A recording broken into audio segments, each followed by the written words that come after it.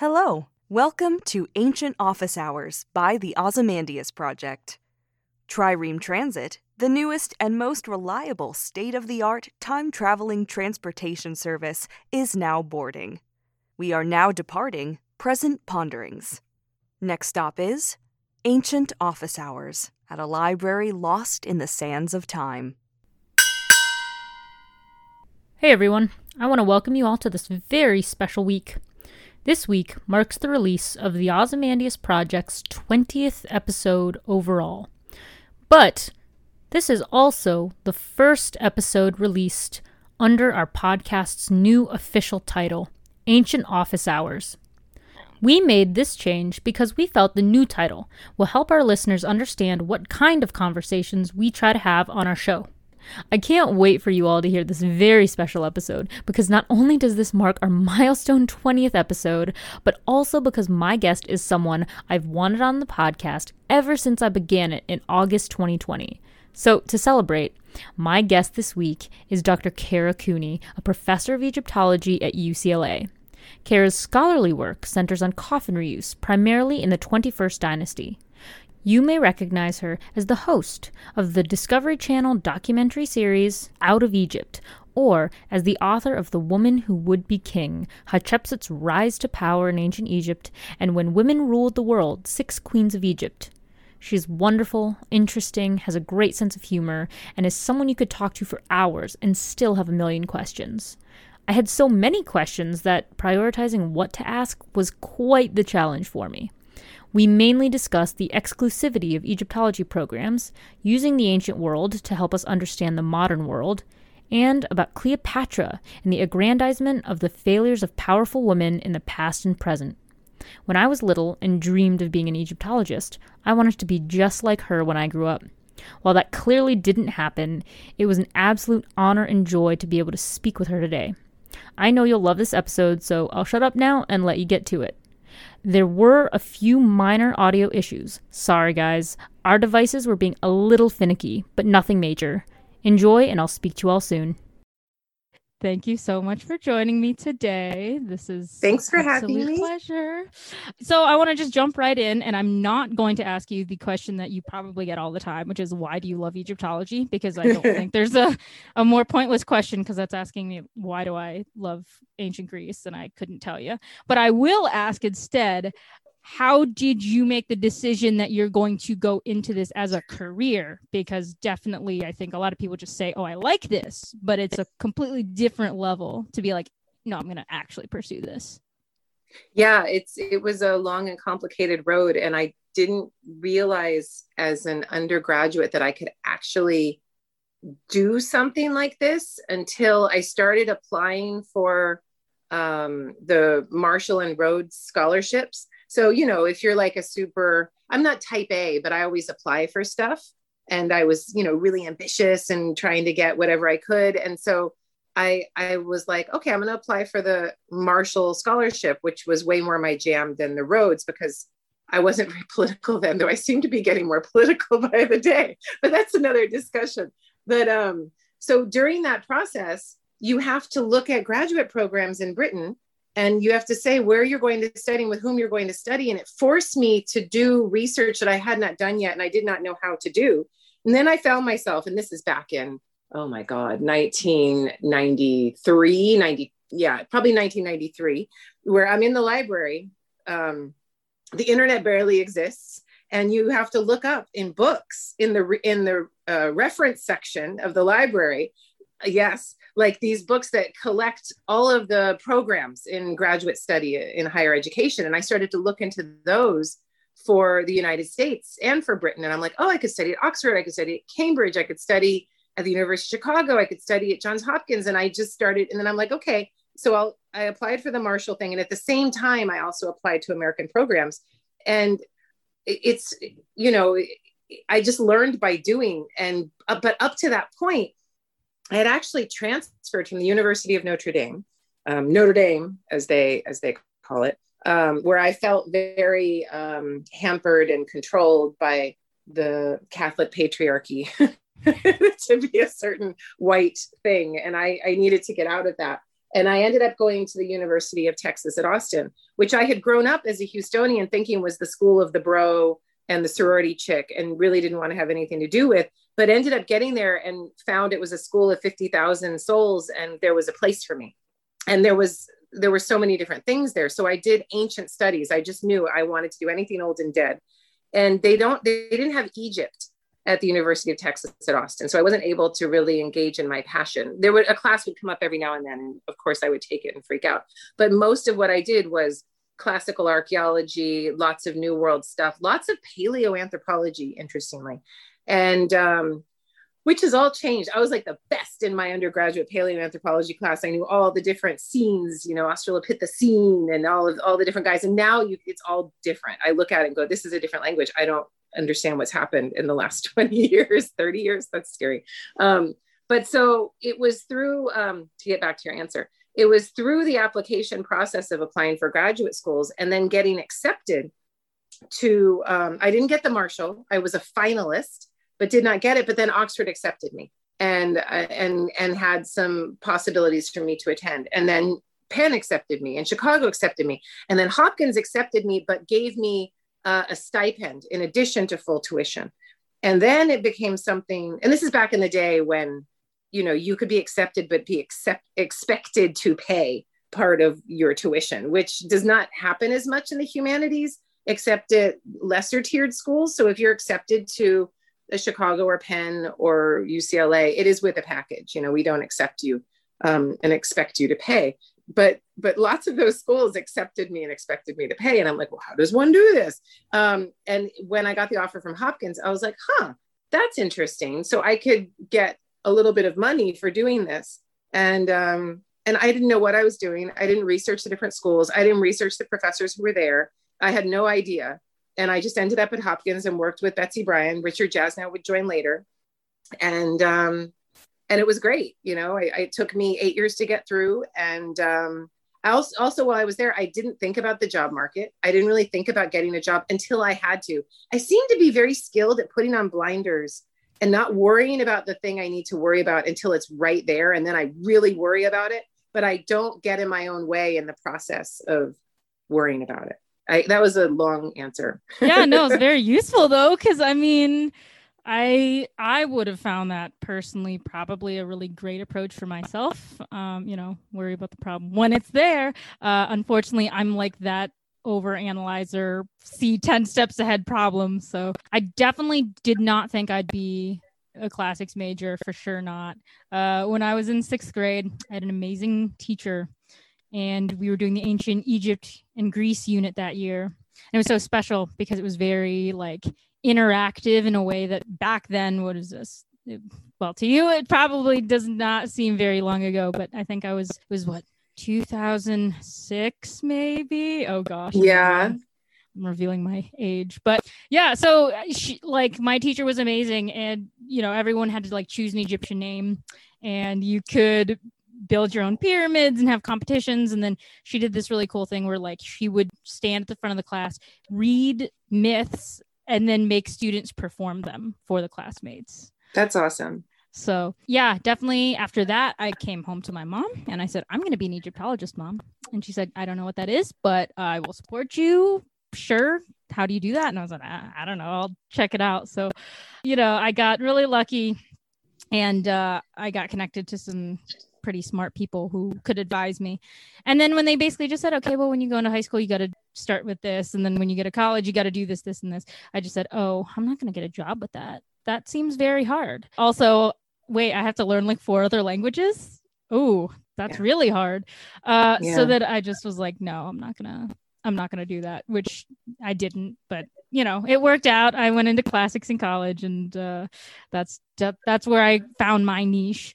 But yeah, classics has a clearer path. Classics is much easier because most schools have a classics department. You can do Greek, you can do Latin, you can do it for years. And then there's a clear path to the graduate study after, and it's just an easier ask. Egyptology, there are so few places that have these things offered. So you have to be a little bit mad to be able to find them. Same with Assyriology. Yeah. Yeah, that's my general impression. But then there's also the fact that aren't most Egyptology programs at the top fanciest universities. Mm-hmm. They don't really have them anywhere else either. Absolutely. And I think the UCs are an exception, though Berkeley and UCLA are now in there in those top 25s, right? And super hard to get into. And yeah, it's kind of ridiculous that it's like this. But there are other places, there's always the Egyptology program, which is master's only at University of Indiana, University of Memphis, American University Cairo. So there are other places, but if you happen to live in Indiana, yeah, you can do Egyptology. So that exists, but it's not something that everyone gets access to. I mean, and access is just obviously one of like the biggest problems, I think, for most of the ancient fields anyway, just the languages and then the weird requirements that you have to do. And then just kind of everything. If you want to go into academia, then they encourage you to do a bunch of other things that you're like, I can't pay for, or how do I compete with like a billion other people to get this? Why do you think there's such a problem with this exclusivity, though? I mean, is it just like there's not enough people because we don't need enough people? So, and where they want to go to the big name schools with prestige, or is it we could expand, but we'd have to get more people, and that's just not feasible with our current funding situation? Yeah, there's Egyptologists in many universities around the land, but those Egyptologists don't end up training exclusively in Egyptology. They'll be doing global history, ancient studies from Gilgamesh to the medieval period. I've taught those classes myself, actually. It's kind of crazy, but it is an extraordinarily exclusive club, and why that is, it's an academic game. But why, is Egyptology necessarily more exclusive than classics? Let me put it this way. There are a lot of African studies departments throughout, and African American studies departments throughout the country that include Egypt in their studies, but it's more for students of color who feel excluded from white Egyptology. And so that's very much something that I'm thinking about a lot, that it's not only exclusive in terms of its elitism and ivory towerism, but it's also exclusive in its whiteness. It's as bad as classics, which is white ancient studies, if you want to call it that. It is, but it's what Egyptology is North African studies by white people. That's what Egyptology is. Whereas, and it's important to remember that there is a whole other stream of Egyptian Nilotic studies done by people of color who feel excluded from the traditional Egyptology. So, yeah, the answer to your question is a complicated one, but certainly one that interests me. Yeah, I mean, we definitely grapple with a lot of those same issues. Hi, we're adjacent. So I definitely understand that stuff. Going back just a little bit then from this big sort of accessibility issue, you specialize in coffins. And, I was wondering if you could just talk a little bit about your research and, why is it coffins that interest you so much? Like, I know they're cool, but a lot of other people don't. I didn't try to do the coffins. Here's what led me to it, and it'll hopefully make sense. I read this book by Michael Baxendale called Experience in Painting in 14th Century Italy. I think that's the title, but everyone can Google the Michael Baxendale. This is the second time I've mentioned this in a podcast, so I really should look the damn book up and get the title right. But it's all about how the artisan creates a contract, and in that contract, the materials are mentioned. It's mentioned how the artistic piece will be produced, and it's the economics of that artistic production and a negotiation between commissioner and artisan, or commissioner and workshop. And I loved that. I loved looking at art as an economic process, as a commodification, that as a tool of power, as make sure you put in enough Egyptian blue, make sure you put in enough ultramarine. I really need to show off to my friends. That's very interesting to me because I grew up in a society in Houston, Texas, where material displays granted great social power. And I was always on the margins of those material displays and was the anthropologist cynically looking at, in from the outside, judging all of those popular people as they got their sorority pictures done and spent $10,000 on their portfolio to get into said sorority. This is how I grew up. When Time magazine, which doesn't exist anymore, wanted to do a piece on wealthy kids who got everything they wanted, they came to my high school. And so this was the world that I grew up in. This is a public high school in Texas, but this excess and display has always interested me. How do people do it? What do they get out of it? How does this work? How does it manufacture power? And so that's what I wanted to do. And I wanted to do it for ancient Egypt. So I needed to get to economic origins and commissions. And the only way to do that is with normal people who aren't the king. And you can't do it with the king. There's no text that says, okay, we're commissioning Tutankhamun's coffin set. We're not going to make it ourselves. We're going to reuse it. And we're going to use that one. And we're going to do it in this. You don't have those texts. It doesn't exist. But we do have them for coffins. And so the coffins enable a social history unlike any other. So I'm not interested in the coffin because of the death, though that has certainly added another extra dimension of interest. The fact that the interior of this artistic object has a juicy center of flesh and bone certainly complicates and fetishizes what it is that I'm doing. But all I really wanted to do was ask, how do elites who are competing with each other commission this stuff, make decisions, compete with each other? What materials do they include? And the only way to do that and it was Betsy Bryan who handed me Jaak Jansson's Commodity Prices in the Ramesside Period. See what you can find from these prices. She didn't say, look at the coffins. She just handed me that book. And I'm like, okay, start looking through there. And the only variability of that amount where you could see people, some people could afford a lot, some a little, some pieces could be off the charts expensive, were coffins. Livestock also falls into that category, but you're not commissioning livestock. This is right. You can have a bull that's super expensive, or you can have a gelded ox that's less, or you can have a cow that's, if it's a good cow, then it could be a lot of money. But anyway, so the coffins came from my social interests, and it hasn't stopped. And the coffin, so many people at UCLA too are like, they roll their eyes like, oh, more coffin studies, so boring. What are you even doing? And I just go, I'm sorry. The coffin provides information on gender, socioeconomic place, name and title. It gives you the spending ability. It gives you religious knowledge information. It gives you regional information. It gives you information about scarcity and when materials are available. It gives you information about reuse, which is what I'm working on now, crisis.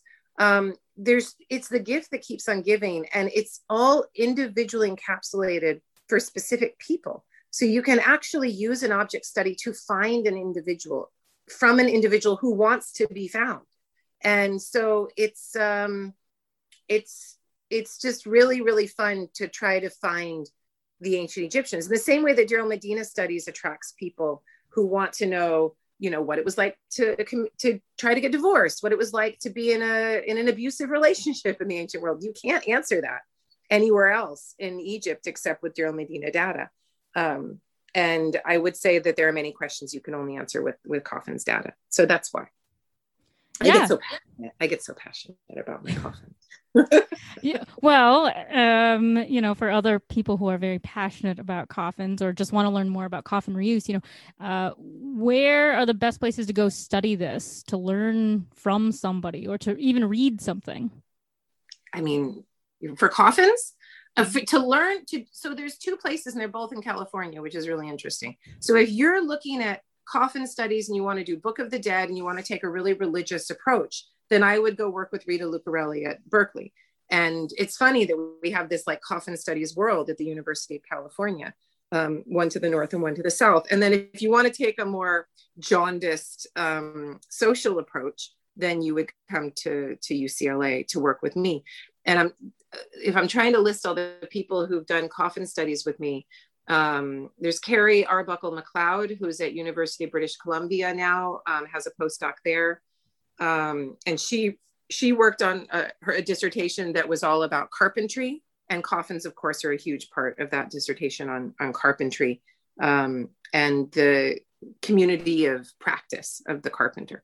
I'm also working with Vera Rondano, Italian scholar who's come to us for the last 6 years, and she's working on late period coffins and is also has a social economic edge. She's looking at how coffins represent a kind of nascent middle class, that you can use the late period coffins to show that society is being broadened, that more people are commissioning coffins than ever before, and that you have a kind of a systematized modularity of coffin construction, that so many need to be made that they're regularizing it in a way that they did not do in the Bronze Age or the early Iron, and that you see in the 25th and 26th dynasties. So she's using coffins and other things as well to prove a social shift, which is extraordinarily interesting. And then other people who've worked on coffins, I'm trying to think of the graduate students who finished with me. I hope I haven't left anybody out. I mean, right now there's Nick Brown, who's working on Valley of the Kings rituals and kingly accoutrement of death. And we work together on coffins all the time. He's going to defend his prospectus in the coming month, so he's got more work to do. But yeah, there's been lots of people interested in coffins, but they need to differentiate themselves from me so that they can be employable. And yet I'm now starting to draw postdocs, which is weird. So I have a Marie Curie fellow coming to work with me, supposed to be this year, but COVID interceded, and she'll come next year. And I have another postdoc coming to study ancient economics. That'll be interesting. So, lots of coffins can give extraordinary gifts. So, yes. Well, I'll say. So we have your very academic profile, which is the coffin reuse. So I think for the people who are not so much tuned into the academic side, they know you more from your author TV side. So you're more public facing persona. Can you talk a little bit about your most recent book, just for those who may not know about it? Yeah. So if you're not aware of this, I'm rather schizophrenic in the way that I've created my career. I'm Kathleen M. Cooney in the academic world, and I'm Kara Cooney, which is what everyone calls me, in my trade books and my TV work. I don't do as much TV work anymore. It's a tricky business. I like to own my own copyright, and I think there's more value of me as a public-facing intellectual by taking that tack. And there came a point where I had produced my own TV show, and it was an extraordinary amount of work, and there was money for a limited amount of time, and I'm like, and then they just use it and do whatever they want, and I don't see it again. I'm like, wow, I produced that, and it's theirs, and that's just it. So I wanted to own what I produce, and I made a specific decision to own that copyright. And I was approached by a lit agent who's like, you should write a public facing book, and said, why don't you, I remember we were sitting in the faculty center at UCLA, and he's like, you should write a book about Hatshepsut. And I said, I can't write a book about Hatshepsut. And he said, why ever not? And I said, because she's 18th dynasty and I do the 19th and 20th dynasties. And he rolled his eyes and said, why would you not want to write a book about female power in ancient Egypt? And I went, when you put it that way.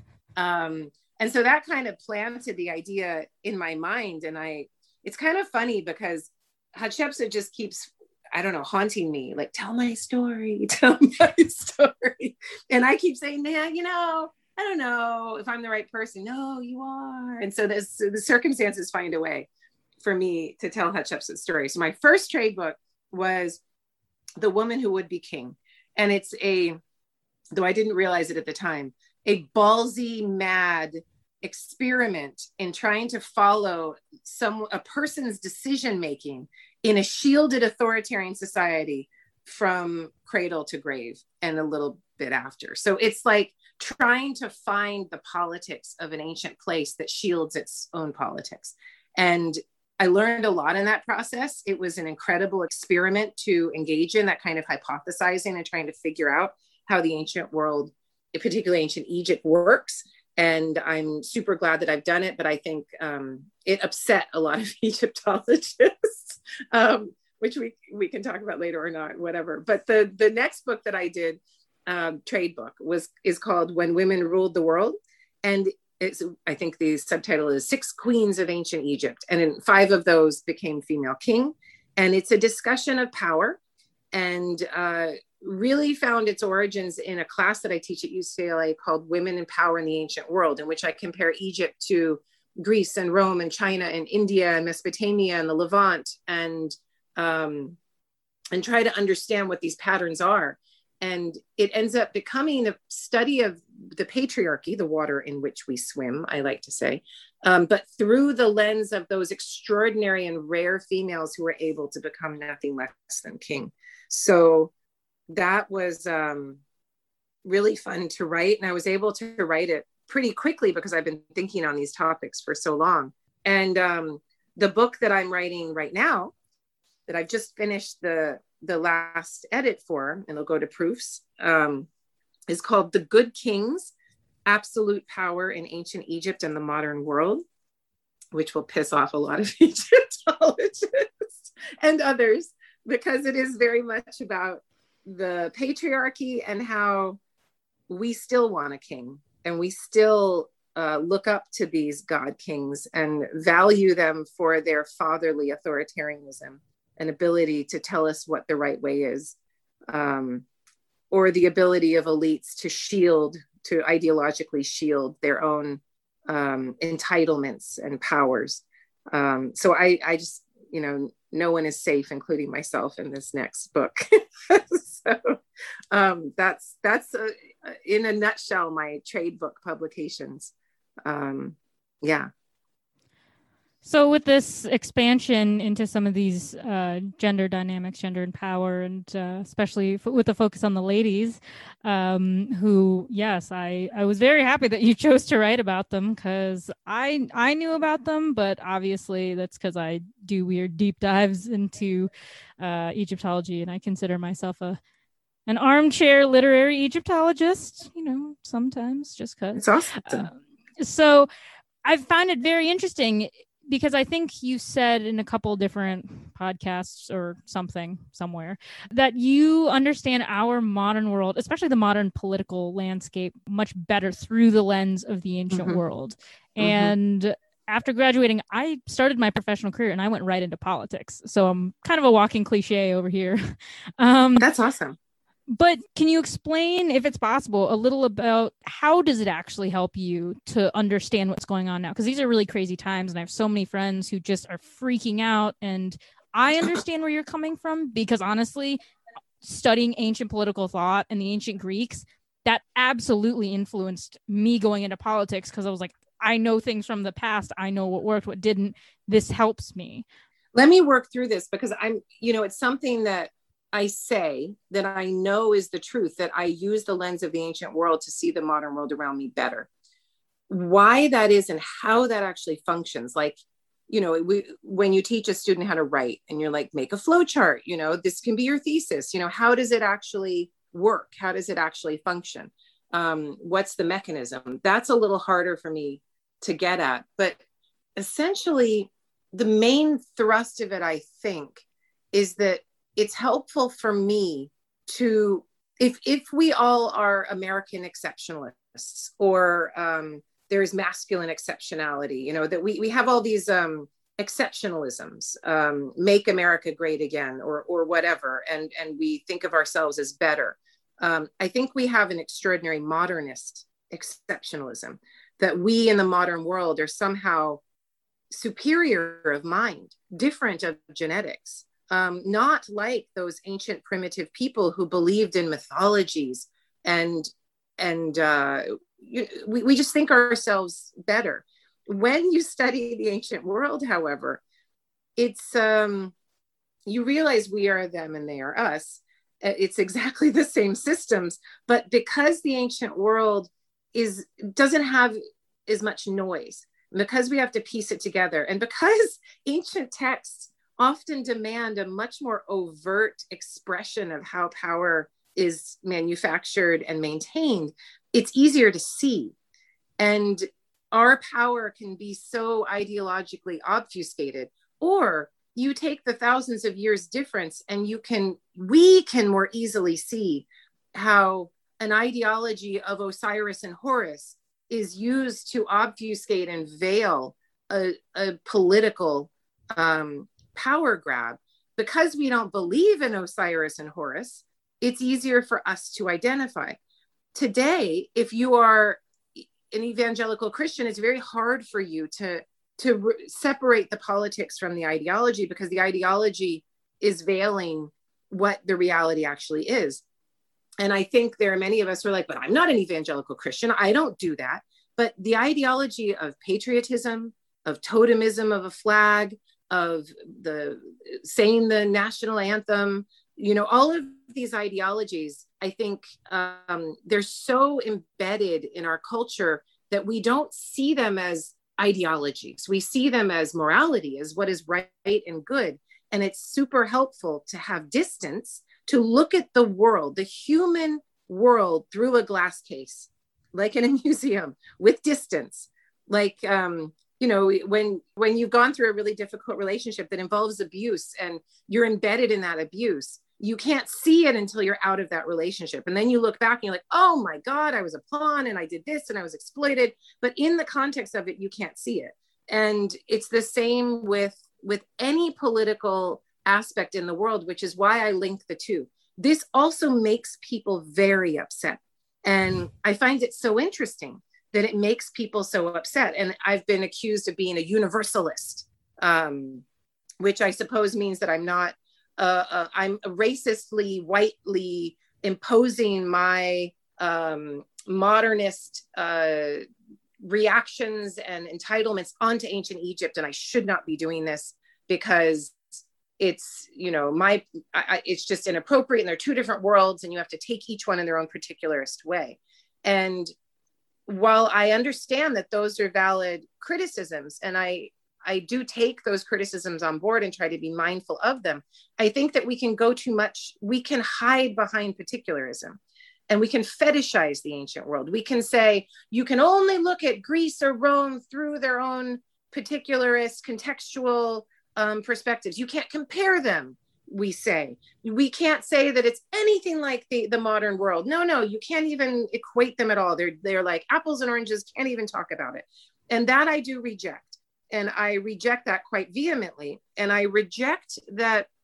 I think that this pandemic has helped us to reject it. No, I mean, this is a super happy, light pandemic compared to anything that we've seen from the ancient world with cholera, I've been told cholera doesn't exist in the ancient world until it's not an ancient thing. So with all kinds of intestinal scourges, we'll leave it there, or maybe smallpox or other things. Being an ancient person and dealing with a pandemic like the plague, bubonic plague, oh my God, or my gods, it can take out a quarter of a village within a couple months. And this is a tiny little plague, tiny little sort of, 1 in 500 people die maybe in the United States by the end of it.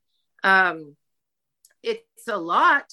It's an extraordinary large number of people given our population, but most of us may know somebody who have died, but most of us who are in privileged places aren't super affected by it. But my point is even with our modernist exceptionalism, even with all of our scientific ability, and we can go to the moon, all of this stuff, we are such basic human animals who can't get their shit together enough to deal with a pandemic, to put on a goddamn mask and figure it out. And if we can't see that we're just human animals and we're the same as we were back then, with the same systems that are just bigger than we can even deal with, then I don't know what to say. So I think that the two must be compared. And I think that as soon as we think that we're different from ancient people, I go, wait. Why do you think you're better? You think you don't have a king? Oh, really? Who do we think Bezos is? And how do you think this works? How do you think, what is kingship? How should we define it? Romans didn't think they had a king either, but they just called it, Caesar Augustus and gave it a different name, but they had a king. We are doing exactly the same thing. And I just like to mess with people that way. And I like to mess with my own brain that way and see it in a different way. So, yes. Yeah, no, I totally understand that. Are you kidding? In a little while here, I'm about to head off to Greece to go to grad school because I'm going to be studying modern Greek nationalism, which is so Wow. fun because I Yeah. connect that, right? I mean, Yeah. I see how nationalistic they are in the ancient world, and then it's funny because it's a circuitous sort of way where when people say, well, why do you want to study Greek nationalism? And I go, well, the Greeks are something I know. So I'd like to see the development from the ancient to the modern and see how that went. And then Americans, we connect ourselves, right, through this like legacy of whiteness, and we need to save the classical world, but only because it's like our white supremacist ideal civilization. That's why we connect to that. So in a way, I tell people, well, if I study Greek nationalism, then I'll understand where Americans kind of where we get that from, like, is ours kind of descended from theirs? So I understand definitely wanting to see from the lens of a different culture, which is why I think it's like the coolest thing ever. Yay.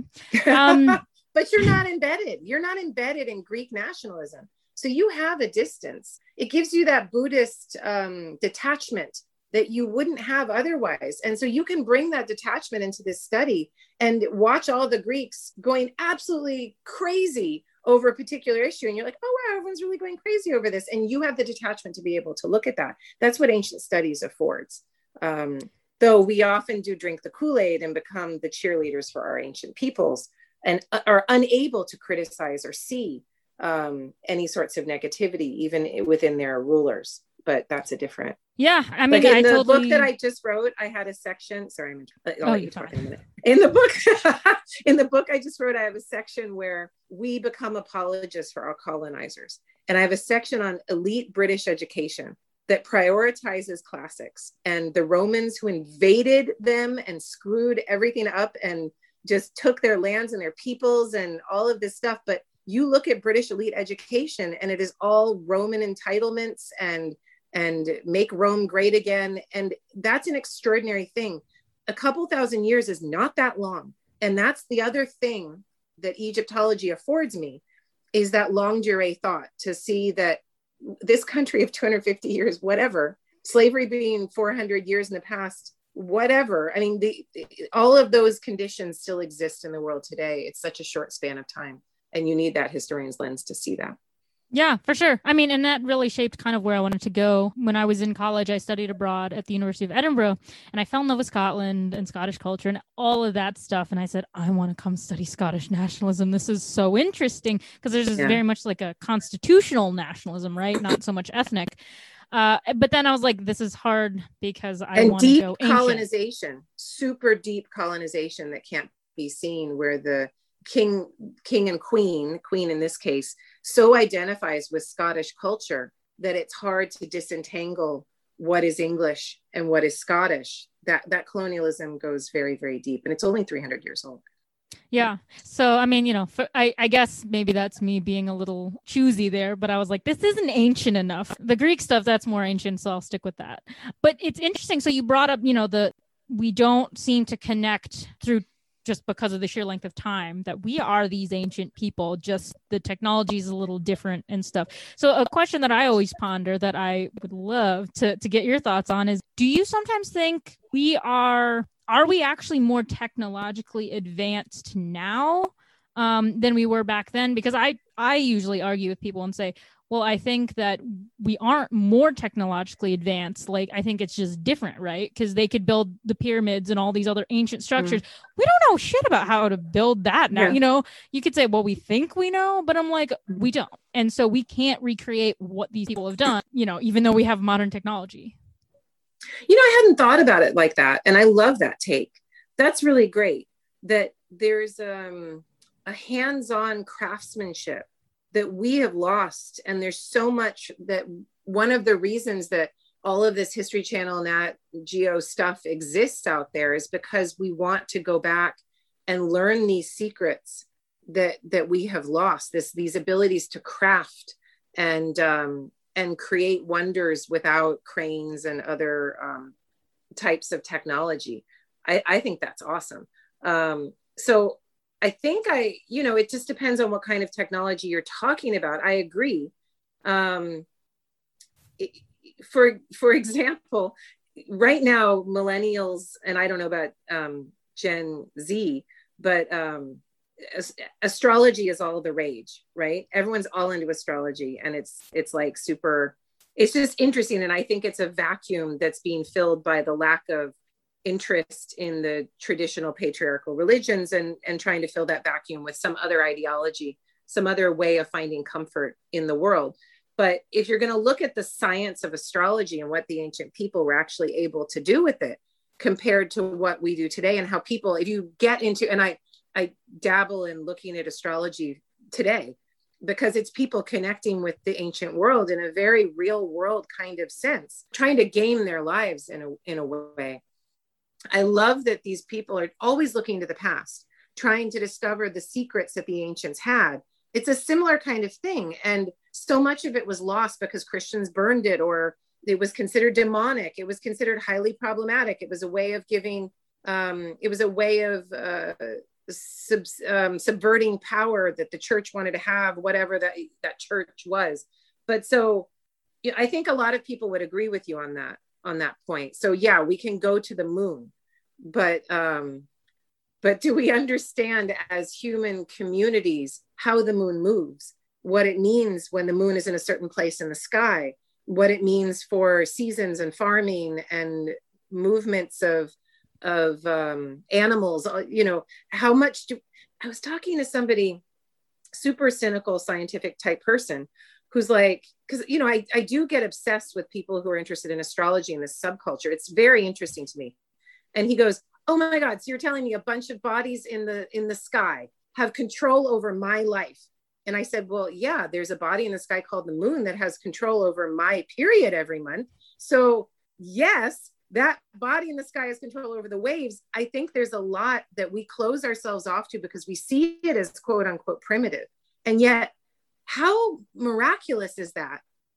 That my period is based on a lunar, that blows my mind, really. When you really think about it, you're like, there is a rock out there that was once a part of the earth, that it was blown off of it, that goes around our rock, and that determines when I then release the eggs, release the kraken, you know, that this is like a thing. And so I was like, yeah, there's a rock called the moon and it affects me, and cool, but yeah. And I, you know, you don't believe in these things, it's stupid and how primitive. My son was born on a full moon in the sign of Taurus. And one can be like, oh my God, that's so stupid. And then you meet my son, who is the most ADD, energetic, insane child in a beautiful way that you'll ever meet. And so I'm like, okay, I'm kind of thinking this moon is more than I thought. And then you talk to people who work in emergency rooms. And they're like, oh my God, the full moon days, help and save me from the full moon days, when all the crazy people come into the emergency room and shit goes down. That these things are interesting to me. And I do wonder what there is that we don't even allow ourselves to examine and look at because we think it's quote unquote unscientific. And the ancients had no problem with that. They didn't separate medicine from magic. They didn't separate the natural world from the intellectual world. And we do these things. And I think that the ancients allow us to add more holistic understanding to our worlds. And I think that's why they're so attractive. I love that question. I think that's great. You know, I definitely don't, I did not come up with that on my own, but several years ago, I think I was like a freshman in college at this point, and somebody was just kind of like staring out at the sky, and I was like, Penny, for your thoughts, man. And this person was just like, oh, I was just thinking these people who build monumental architecture, like the Parthenon, because we just got out of this class on the Parthenon. And I go, okay, yeah, it's the coolest building ever. Like, they built it and it's amazing. Have you seen the architecture on that thing? And she was like, well, I don't know. I wish I knew how to build that, but I have an iPhone. So we're technically better, right? And I'm like, no, teach me how to build the Parthenon. Fuck, I'll throw my iPhone in the river, you know? So then, yeah, that just started like a whole line of thought that now I've been pondering for many years. And I try to ask everyone I come into contact with, hey, do you know, are we more technologically advanced now than blah, blah, blah? So that's a really fun one.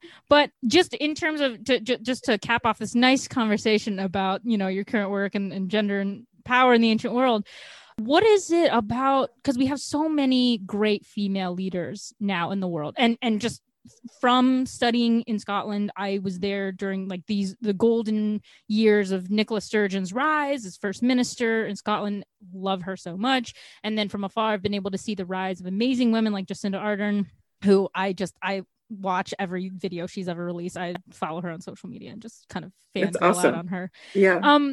But it's interesting now because I don't know how closely you follow or pay attention, but are you aware of like the weird tiff between Nicola Sturgeon and former First Minister Alex Salmond that's going on right now? No. So, tell me, teach me.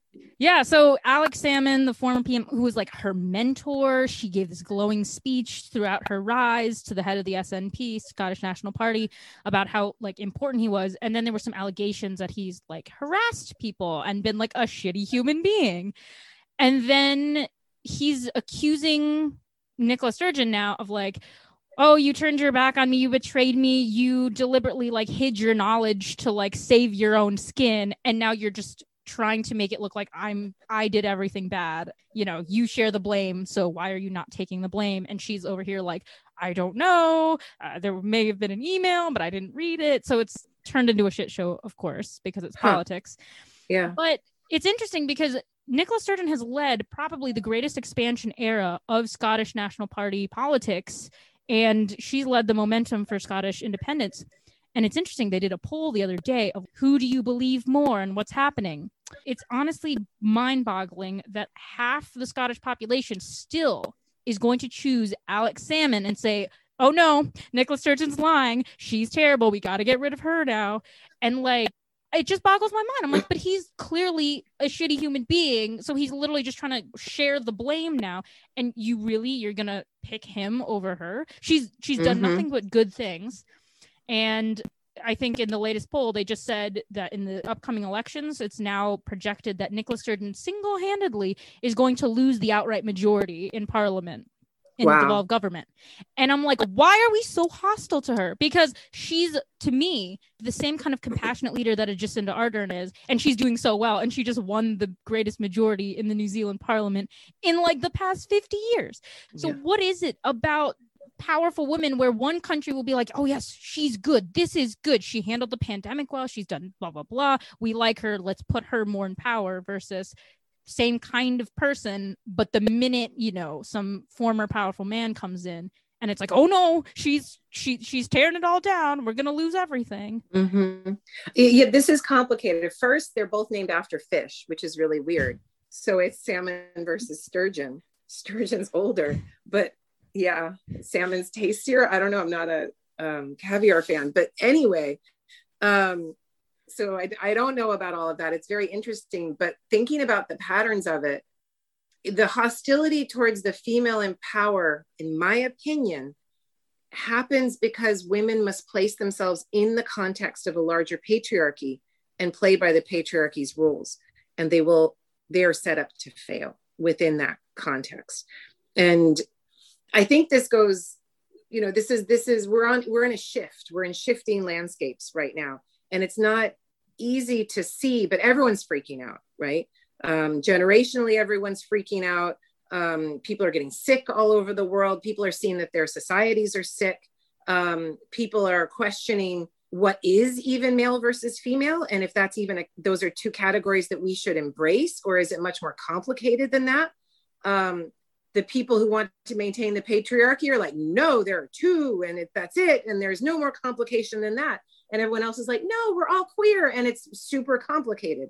But it wasn't until I finished my book, When Women Ruled the World, that I realized I had to write the whole damn thing to understand that all of these women, obviously, they were all working within the context of the patriarchy. However we understand that, that is the water in which we swim still. What does that do to create a woman as a placeholder who's used in the moment, but then discarded after her utility is over? How does that create the idea of a duplicitousness, our knee-jerk reaction that women are not to be trusted, that they are lying to us, that, you know, Hillary Clinton's emails will attract more attention than the tens of thousands of Donald Trump lies. That is the truth. and that can be empirically proven. That hostility let's go to the duplicitousness. I think that because women within a patriarchy so often are relegated to working through male systems and men themselves, like Hillary Clinton working through Bill. It was one of the only mechanisms she had for a long time.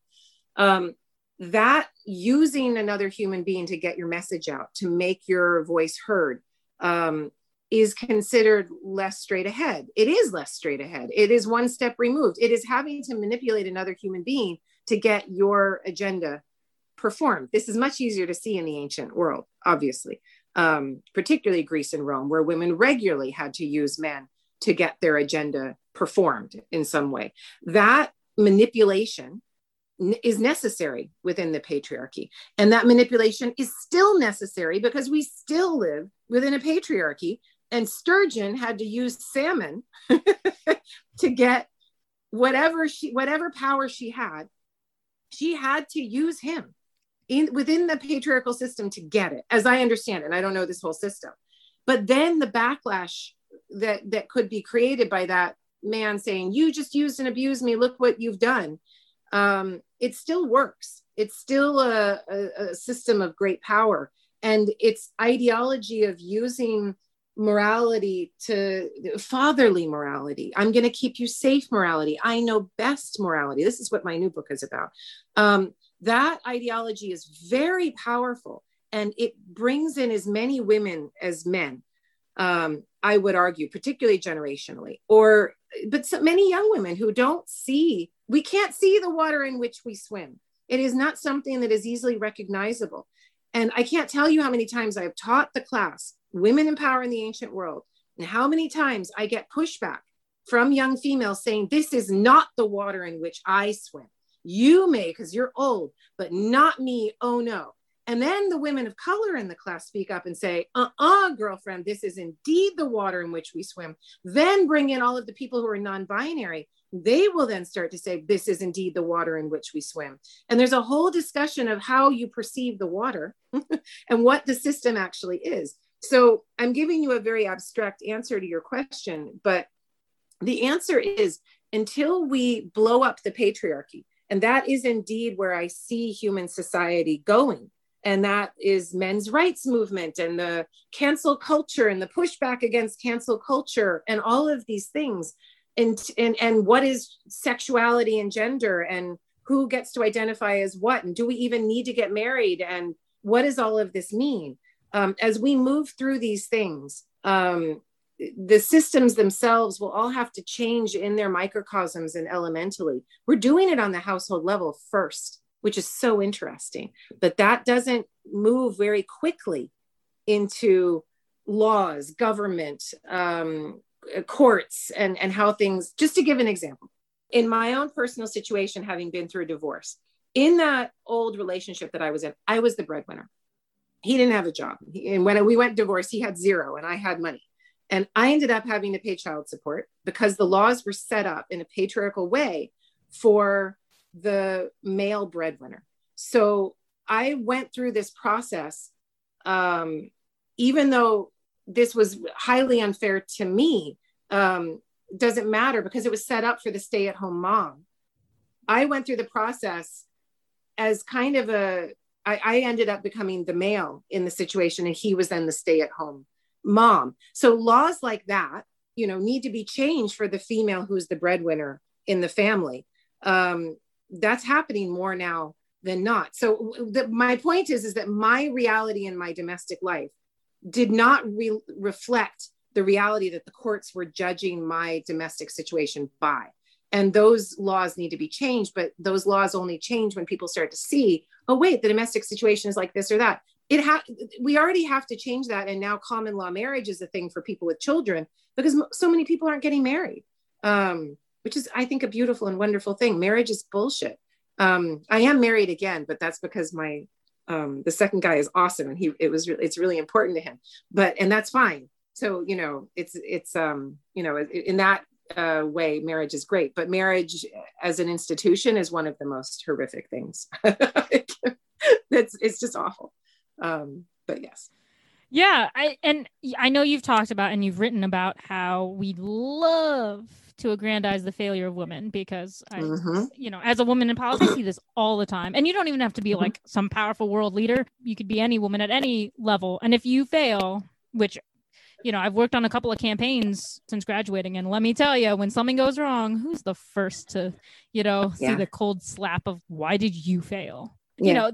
That's beside the point. But is there a modern woman today who you would consider maybe closest to breaking that pattern of having Yeah. her eventual failures aggrandized? I mean, I would have said Angela Merkel, and then 2015 migration crisis happened, and now everyone likes to blame Angela Merkel for, oh, you let them in, so now it's your fault, and you're gonna have a rough time when we look at your legacy. So that was to me closest.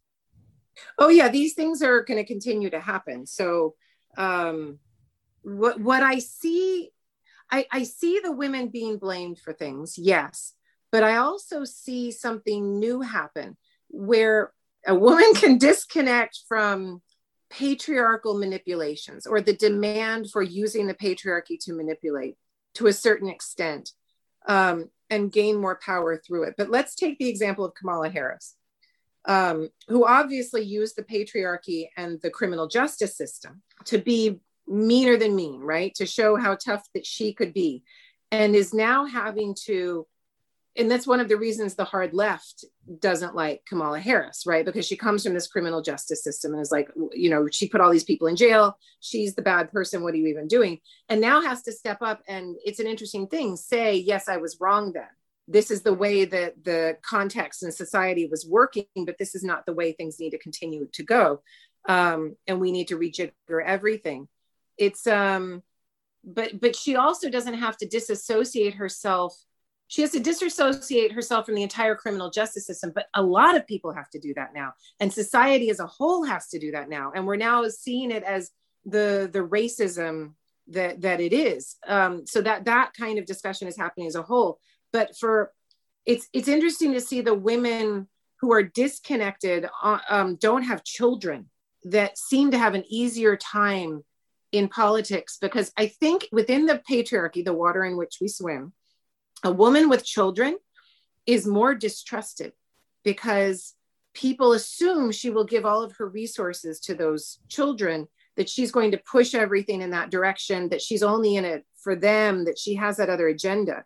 They don't think the same thing for a man with children, but they think a woman who has children will be clouded by that social agenda and interest. And Kamala Harris without children doesn't have that additional albatross around her neck. I think it's horrible that a woman has to, that we have to nullify ourselves, Vestal Virgin ourselves, right, to gain power. But it is, it's something that happened in the ancient world all the time and is still happening today. It's interesting to see her able to surmount those takedowns easier than Hillary, whose age, connection to Bill, connection to Chelsea, I think, and Chelsea's connection to other people, right? That's where it goes. Like, look at what Chelsea's doing and what society she's in, and she's friends with the Trumps, or whatever. That's where things can get, I think, way complicated. But they're all ready to take the next fall. So what's, I guess, most refreshing is that there are a lot of men who are taking falls too and being removed when things are found out about them, like Harvey Weinstein or Gary Urton, the professor at Harvard. But yeah, there could be more of these. This is a good discussion. I don't think we know the answer to your question yet, because the water in which we swim is changing a little bit. And I always say, I think we're moving out of the patriarchy. We're constructing it. We're figuring out a way. The patriarchy's fight back is like the extraordinary bombing right before the armistice is signed. And that patriarchy is trying to cut down every forest and drill every hole for every petrochemical. So the question is, do we destroy the earth first before we can get through this shift, this next age shift of the Anthropocene? What does this mean? Yeah, I mean, and when you're dealing with like contemporary stuff, obviously, unlike the ancient stuff where we do have our answer, we can just read about what happened. It's so much more volatile. I mean, when Jacinda Ardern became the first sitting prime minister, I think in the world, to have a child while in office, she was like celebrated down there. People were like, "This is amazing. We love this," and I was like, "You would never get that reaction here." No. It's just not possible. So, I'm wondering, like, maybe she'll break the mold and she'll escape her whatever terms and she'll have a great glowing reputation and be known as one of the best world leaders, or we could be waiting for something is going to go wrong in New Zealand in 20 years and she's going to be blamed for it. So we can't answer that, but it's something I'm constantly thinking about. But another famous woman judged by her child, her child is young. Infants are beautiful and sweet. 7-year-olds, 8-year-olds with learning differences are not. And when you and being a mother of a child with such learning differences, it's extraordinary to see how people are like, well, have you tried this? And I'm like, look, bitch, yeah. But it's interesting that you can be judged. A woman is judged based on the outcome of that child. A man is too, but not given the responsibility for what are perceived difficulties. A woman, she's a bad mama. It's her fault if the child doesn't turn out right. Yeah. Tricky. And that's a tricky one, because I grew up with ADD off the wall and I had learning disabilities growing up too. When my parents were like, why are you always failing math? Why are you just not good at it? Like, I don't understand this. It's like pretty simple stuff. And I'm like, I don't know. Maybe I'm just stupid. I don't know. That's why we say learning differences, because the ADD mind, it can be a very focused mind. It's focused in a different way, focused on other things. I also think that a lot of this is environmentally driven. And if we didn't live in a land surrounded by Cheetos and high fructose corn syrup, I think that we, our epigenetics and our brains would work in a different way. I think this is another reason we can look to the ancient world as being far superior to us in many ways, because they didn't ruin their brains with all of this toxicity. Lead aside, I suppose, everything can be industrialized, and Rome is always a great example for those things. Yeah, for sure. And speaking of another famous woman in history whose failure has really been aggrandized is our girl Cleopatra. Yeah. And, it's interesting. I love analyzing how it gets translated into the popular culture and all that. And I know one of the most talked about representations of her is in the new the Assassin's Creed Origins game, where I think, her first line when you meet her is, "I will offer to sleep with anyone if I can kill them in the morning."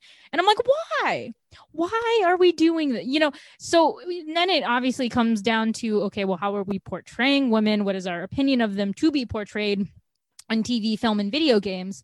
And it's like mind-boggling how we I don't know. Is there a way where we're ever going to be able to do them justice in portrayals? But that, that could be a meta question to anything in the ancient world. Why is every movie set in Egypt suddenly showing ancient Egypt in ruin? It definitely wouldn't have been in ruin if it's set back then, but we show it that way anyway. Yeah. Yeah. I mean, Cleopatra is, okay. So in answer to your question, why do we in the media always show the ancient world this way?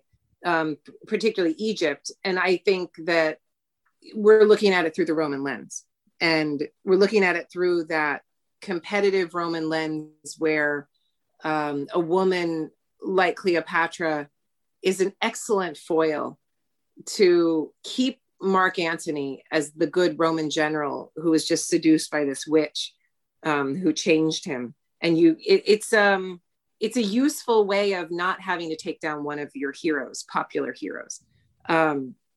But we still do the same, right? So we look through everything, so much of Egypt, if we can, through a Greco-Roman lens. We look through it through a Herodotean lens, everything with Cleopatra through a Roman lens. And you know that for my last chapter, I'm like, okay, I'm throwing out the Roman. I'm not going to include it. And I'm not going to do a Stacy Schiff and cite every little Roman thing and try to get into her mind. I can't. I'm just going to try to treat her as I treat all of these other women with the limited Egyptian evidence that we have. And then let's see what we can do with this. And, I end up coming to the conclusion that I don't think she committed suicide. I think that's a bullshit ideology. I think that a murder obfuscated as suicide is very useful to Octavian. And that's my opinion. I also then see, and I didn't get to push this in the book as far as I would like, because Nat Geo was like, mm-mm. But Cleopatra is a martyr like Jesus, and her ISIS cult spreads throughout the Mediterranean in a very similar way until the Christians win and it is quashed. But I would argue that the Christian inclusion of Mary, mother of Jesus, as this virgin mother is very much in reaction to an ISIS cult, the power of the ISIS cult. That was like one of their main mystery cults to take on and to pull people from. And I think more could be done with Christianity versus ISIS cults, and seeing Cleopatra as a kind of Jesus in the ancient world. So yeah, she's fighting against the man. She's fighting against the system. She's fighting against the empire. She is a freedom fighter in some ways. Certainly Zenobia's generation saw her in that way and connected to her in that way. And yeah, I think that one could do even more with Cleopatra studies from that anti-imperial perspective, but also through the ideological lens. Makes Apuleius read a whole lot differently. Yeah, for sure. I mean, but that's just Cleo. We just, we take her in popular culture and just, put her through the shredder there. But yeah. I mean, I think it goes to the wider issue. And that's something that I actively spend so many of my waking hours on, which is how do we get media and academics to talk to each other, right? I think that we're ready in a way for more accurate portrayals, more true to life things, which people are still very resistant to. And I don't really know why. So it's so wonderful when you see the collaboration, but these are two industries that just sort of hate talking to each other. Yeah, I don't know. Is there, as someone who's done TV stuff, do you see avenues for greater collaboration? Like, is there something we should be doing? Yeah, I mean, I made my own TV show.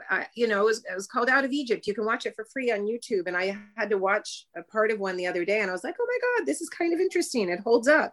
It's some crazy musings about religion and violence, why there are pyramids all over the world, what the devil is and where it came from, and looking at the devil from all kinds of different perspectives. And I had to fight with executives every day. No, this is how we're going to do it. No, I don't want to wear that. No, this is how, why are you always pairing me with the shortest person for me to interview? Can we sit down? But that's a different thing. So, that's a nonfiction TV reality. I think that what is coming for the nonfiction TV reality is very exciting. And we were talking about this just recently on a panel that I did with Interconnections of Egypt. I don't know and Chris Naunton, Yasmin Shazli, and Fatima Rezik were all on this panel. And we were talking about how we need to work more. Well, I was saying, look, Nat Geo, History Channel, and Discovery they're not going to last. What's going to happen is streaming. And streaming doesn't need as much money, and it doesn't need as many eyeballs. So you don't need to have 1 million people watching your show to get your show made. And so anybody who's out there with the ability to edit and the ability to produce content, people are producing content and streaming it themselves on YouTube and getting massive followings. And it's happening. So that kind of thing is happening as we speak.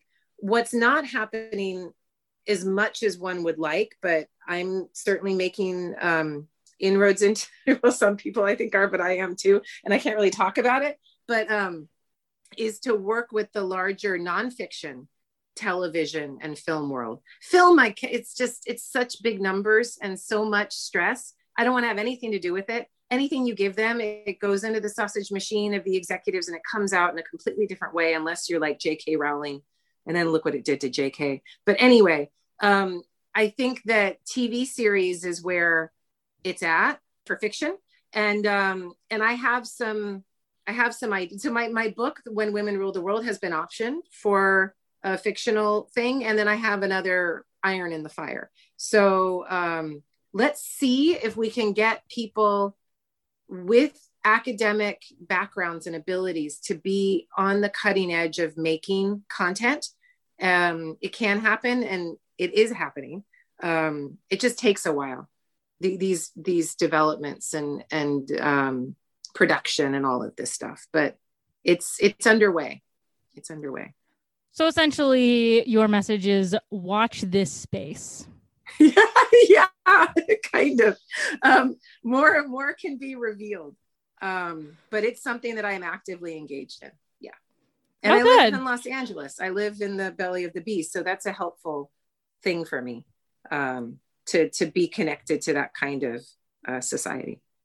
Yeah, for sure. I mean, I'm from Chicago, and I'd like to think we're like a big media producing place. We're mid-sized, but I'd imagine it's very handy to be out in LA where everything is. But everything's moving around. Like you meet with people, and they're in all these. Everyone's in different cities now. It doesn't all happen here, so that's useful too. That's true. I mean, I was just speaking with a game creator who literally was in Montreal, and I was like, "Oh, look, This is great. I don't have to go to Montreal to talk to you. I can just do it from home." So at the end of each podcast, I ask every guest if they will either read if they're unfamiliar or recite if you're just, that level of cool, the Shelley version of the poem Ozymandias. So I'm to do a dramatic reading. Please. I mean, I always enjoy dramatic readings. Okay, here we go. Are we ready? Yes. Okay, let's see how I do. I'm going to try to get my audible voice going. I met a traveler from an antique land who said, "Two vast and trunkless legs of stone stand in the desert.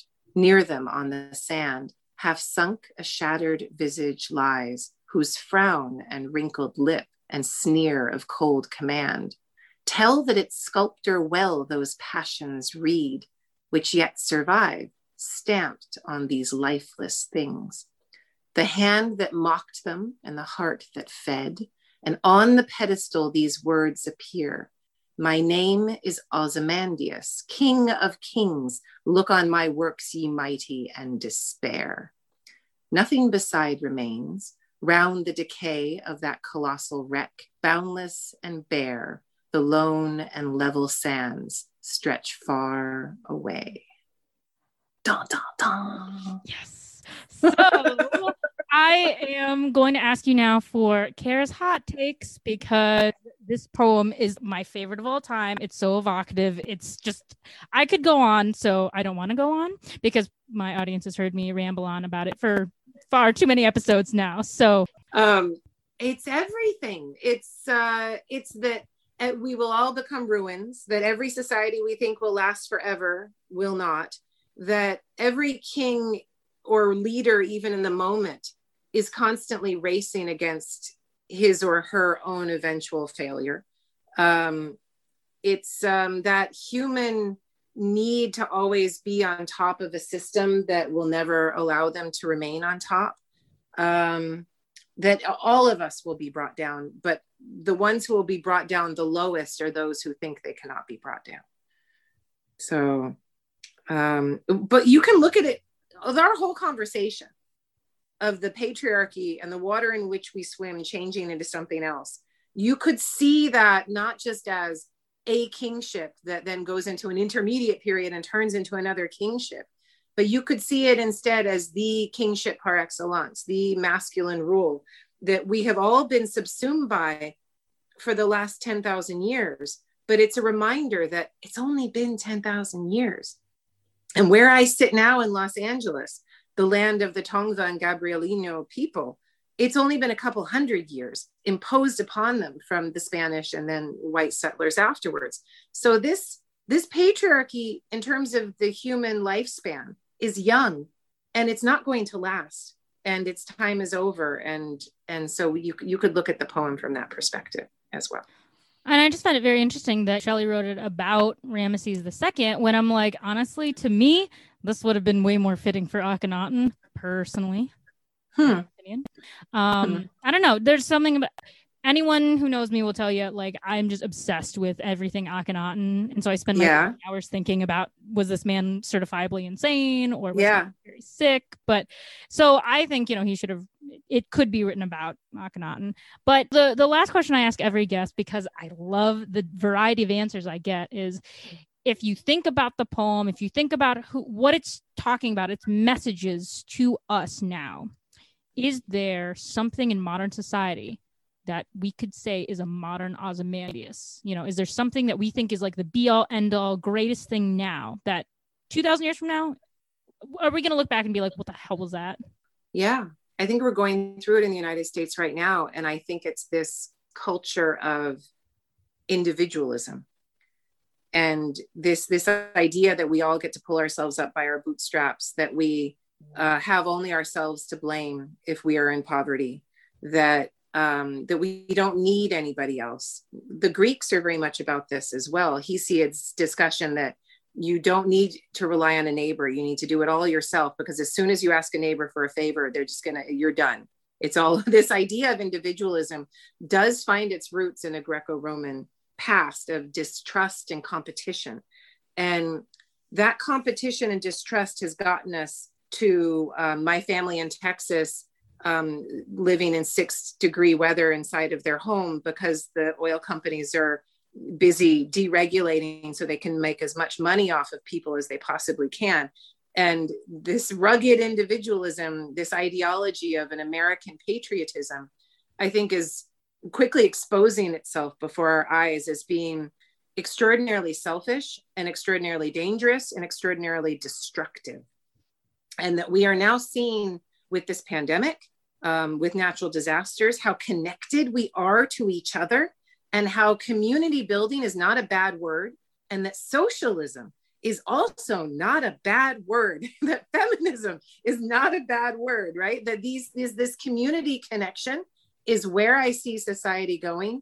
And those rugged individuals, they look mean, they look selfish, they look controlling, and they are quickly being rejected. And I think that's what I would connect it to.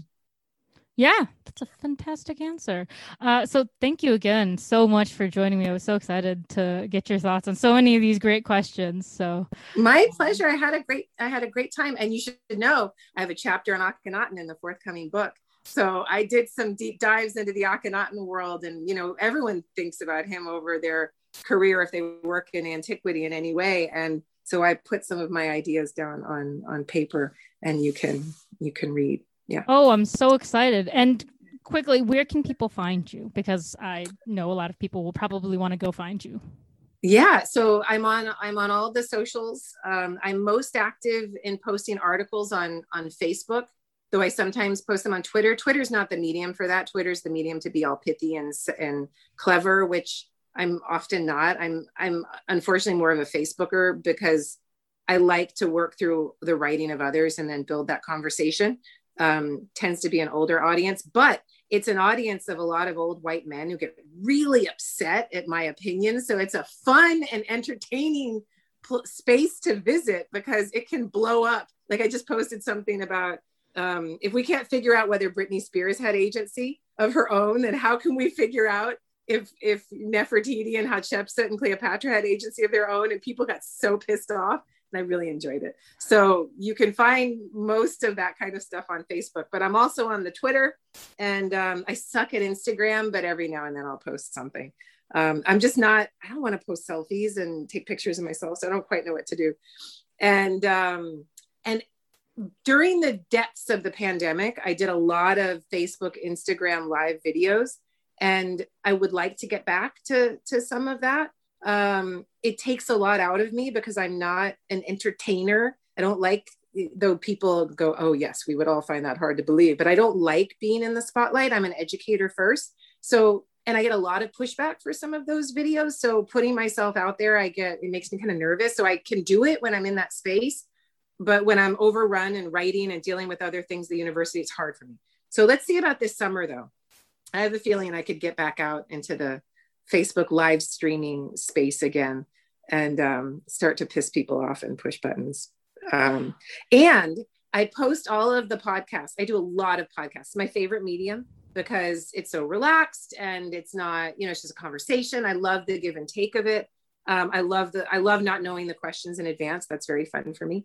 And and I post every podcast I've ever done on my Squarespace page. So you can find all of my podcasts and go on a crazy podcast binge. I don't think I would want to do that, but you could on my own personal page. So yes. Great. Well, y'all know where to find her. Please go find her. She's had some pretty great interviews and stuff that I've seen as I scroll on my Facebook. So I could talk to you for a million hours, but unfortunately there are not enough hours in the day for that. But yeah, so thanks again for joining me though. Thank you. Thanks so much. Oh, and for the old Facebook videos, you can find those on my YouTube. See, I don't remember all the things that I'm on. So I have a YouTube thing where you can see all the old Facebook extravagances. But thank you so much, Lexi. It was super fun. Till we talk again.